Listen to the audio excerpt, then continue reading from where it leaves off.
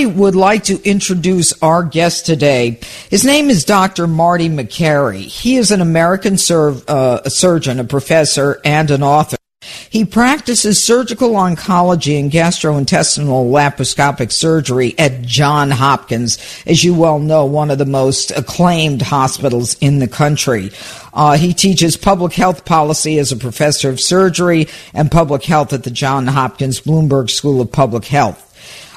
He was elected to the National Academy of Medicine. He's published over 200 scientific articles, and he has been very outspoken when it comes to COVID, the vaccine, and everything that's been going on in America.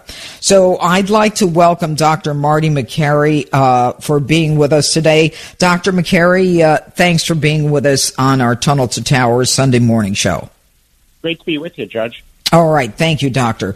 Now, President Biden on Thursday announced a new mandate that will force employers with more than 100 workers to require coronavirus vaccination or test employees weekly. Now, you know, a lot of people are saying this is unconstitutional. They intend to take this to court. And what I know as a lawyer and as a judge is that during a pandemic, there are certain allowances that are given to executives, chief executives, to make sure that people are safe. But with 75% of Americans already having at least one of the shots, and something like 92% of seniors already having had the COVID vaccine shots, both of them, is there a necessity for the president to require that people and employers be mandated to force workers to get the vaccine? Well, I understand the frustration of people who choose not to get vaccinated, who are high risk. I think we're all frustrated, but we're frustrated for their own benefit. They're making a personal choice that's going to result in personal harm to them, just like drinking sugary drinks or potato chips or smoking. So I understand the concern, but when you mandate something, you polarize an issue. And I'm not sure that people who have been skeptical or on the fringe are going to respond to what they perceive to be an excessive role of the government in making this decision. Separate from the legal and political sides of it, Judge, the medical aspect has not been sorted out because those with natural immunity were not mentioned once in that speech. And that's a lot of people, 100 million people in America. Well, you know, and I have the immunity and the antibodies, and I've also been vaccinated. But what is amazing, and I want to stay in the medical lane with you, but just my sense of the condescending approach he took to us, you know, taking it out on the unvaccinated as though they're causing the problem. The way I see it, Doctor, and tell me if I'm wrong, Dr. Marty Makary from Johns Hopkins, tell me if I'm wrong. If I am vaccinated and I have the antibodies, then I should be protected. It is the unvaccinated person that Biden is now trying to make out to be the bad guy, and we don't know if that person has made a decision with his or her doctor. But it's the so-called unvaccinated who's at risk, not the rest of us who are at risk. If we're vaccinated, we're not at risk. They've made a decision to be at risk. Is that accurate?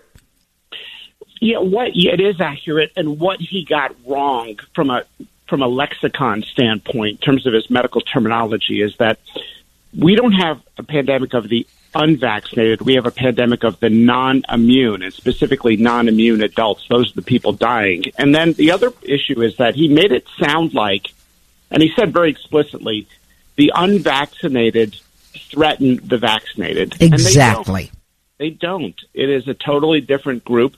They may threaten them with a common cold, which is unavoidable. I mean, I don't think anyone is going to avoid getting a mild case of the common cold with COVID at some point in their life. But the goal was never to eradicate COVID. The goal was to downgrade it so we don't have people getting severely ill and going to the hospital. And what you say, Dr. Marty Makary, is so accurate. The goal, for the first 15 days was, to have to level it off and make sure the hospitals weren't overcrowded. And here we are a year and a half later, and there are still 1,000 schools that are not open. There's still this clamor to get kids under the age of 12 vaccinated. Is that necessary? Are children under the age of 12 that much at risk? Or is it the older people with the comorbidities who are at risk?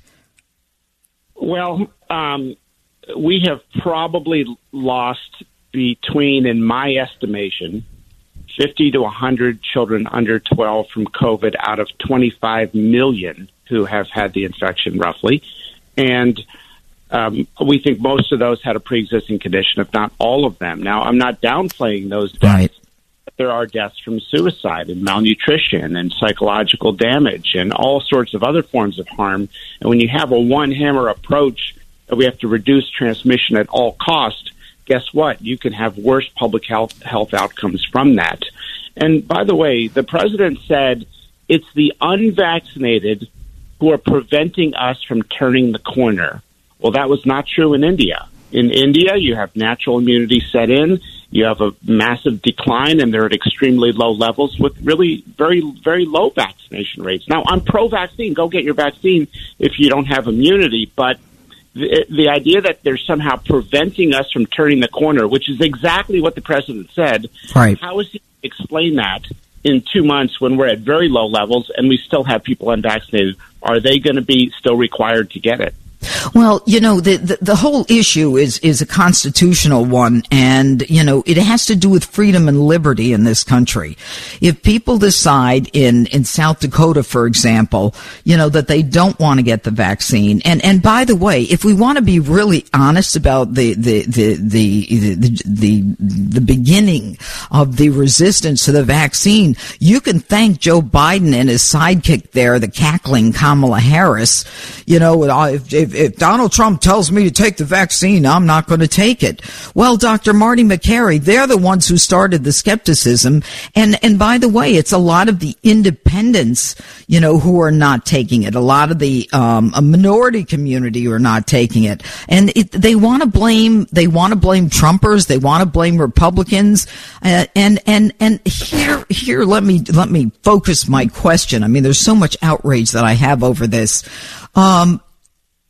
Jen Psaki was asked at a press conference, I think it may have been on Friday, where she said, you know what, we're going to have the Department of Labor monitor and issue hefty fines if companies with employees of 100 or more don't require that those employees be vaccinated.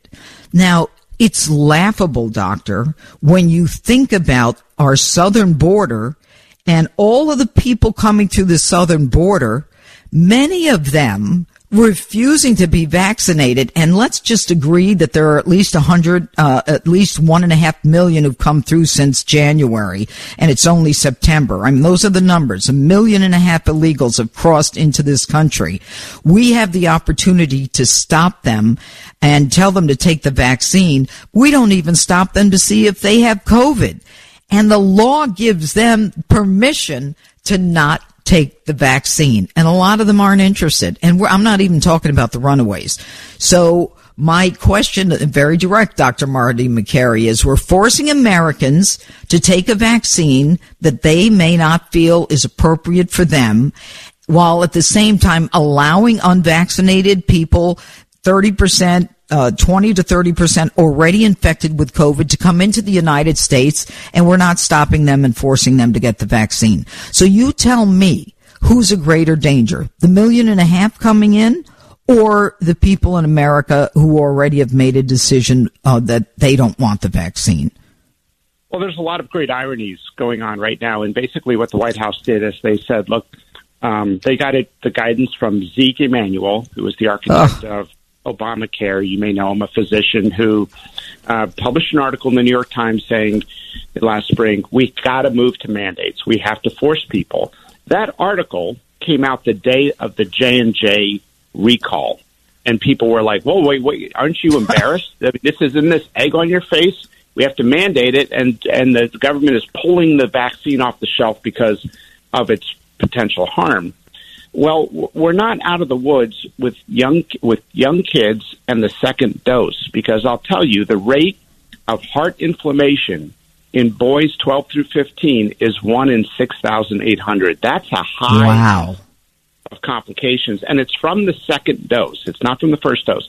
So we're going to take kids who may already have immunity. Doesn't matter. The government didn't care. They're being imprecise. And because we got to march down this edict that we got from the top, we're going to put young kids at risk of heart complication when the first dose is 100% effective. They may not need the second dose, and many of them may have immunity already, up to half of them. So when we have schools like Los Angeles County say, hey, we're going to require the vaccine, you're not saving polio doing this. Mm-hmm. You're harming kids. You're putting them at risk of harm, many of whom do not need that harm and can still be protected from just one dose or from natural immunity. But our rigid public health leadership absolutely refuses to depart from this narrow 2-dose regimen. It never made sense to me a kid gets an adult dose. It never made sense to me. But it doesn't make sense to anybody. I mean, to a lawyer, to a garbage collector, to anybody. You've got a guy who's, 6'5" and weighs 300 pounds. We give a 10-year-old the same dose we give him. It's all about, and again, I want to try to stay in the medical lane with you, but it seems to be all about fear and control. Because once you scare people, you can control them. But when we talk about kids, doctor, and just one more question, because I know your time is so valuable. The kids who are in school, they're saying that they have to be masked all day. Now, is this across the board? Are you familiar with what is going on across the country with masking of our kids? Well, we basically recognized this was an aerosolized virus and airborne with adults, and we recommended masks, and I was a part of that broad guidance. I wrote the first piece calling for universal masking in adults at the beginning of the pandemic. It was in the New York Times. People said, hey, masks, what are you doing? Now that we convinced the country to wear a mask, and they extrapolated the data to say, well, if it works in adults, it works in kids. Well, we were not sure of that. And it turns out a study found that cloth masks have almost really no benefit. And my point in writing the piece recently on the downsides of masks is not to say kids should all be without masks. I just leave it up to the parents and the local school districts. If there's an active outbreak, then it may make sense if you have exit criteria, but the cloth masks probably do nothing. Masks in general rank as number 6 or 7 in terms of things you can do in schools for kids. I'm not sure a kid can avoid them, to be honest. And some kids struggle with masks, and we ignore them.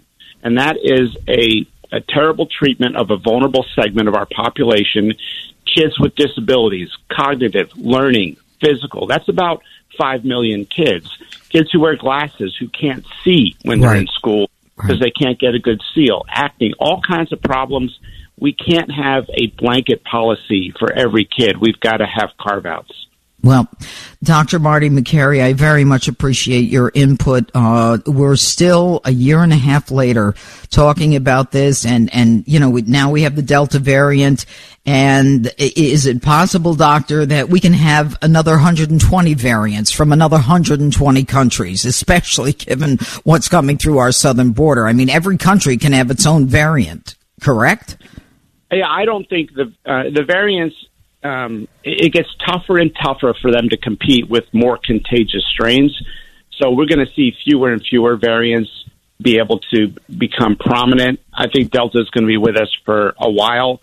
And even if we get more variants, our B and T cell immunity does encompass variants extremely well, at least all 2,000 to date. So I'm not worried about that. I'm worried about the people may not be ready for breakthrough infections, and breakthrough infections are not a problem. I mean, breakthrough hospitalizations and deaths are, but we really rarely see those. And so we got to learn to live with COVID.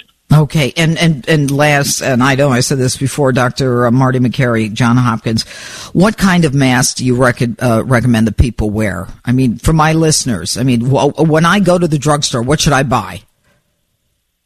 So the research shows that a surgical mask reduces transmission by about 11%. A cloth mask has probably minimal to no impact. And then the KN95s are the best. Now, I tell people, once you're immune, then live a normal life. But out of courtesy for those who may be non-immune, if I'm in a public area where indoors where there could be a non-immune person, I wear a mask out of courtesy in those crowded settings. Yeah, but what's kind of interesting is if they're not immune, they should be wearing a mask. But Dr. Marty Makary, Johns Hopkins, thank you so much for being with us on the Tunnel to Towers Sunday morning show. Thank you. Good to be with you, Judge.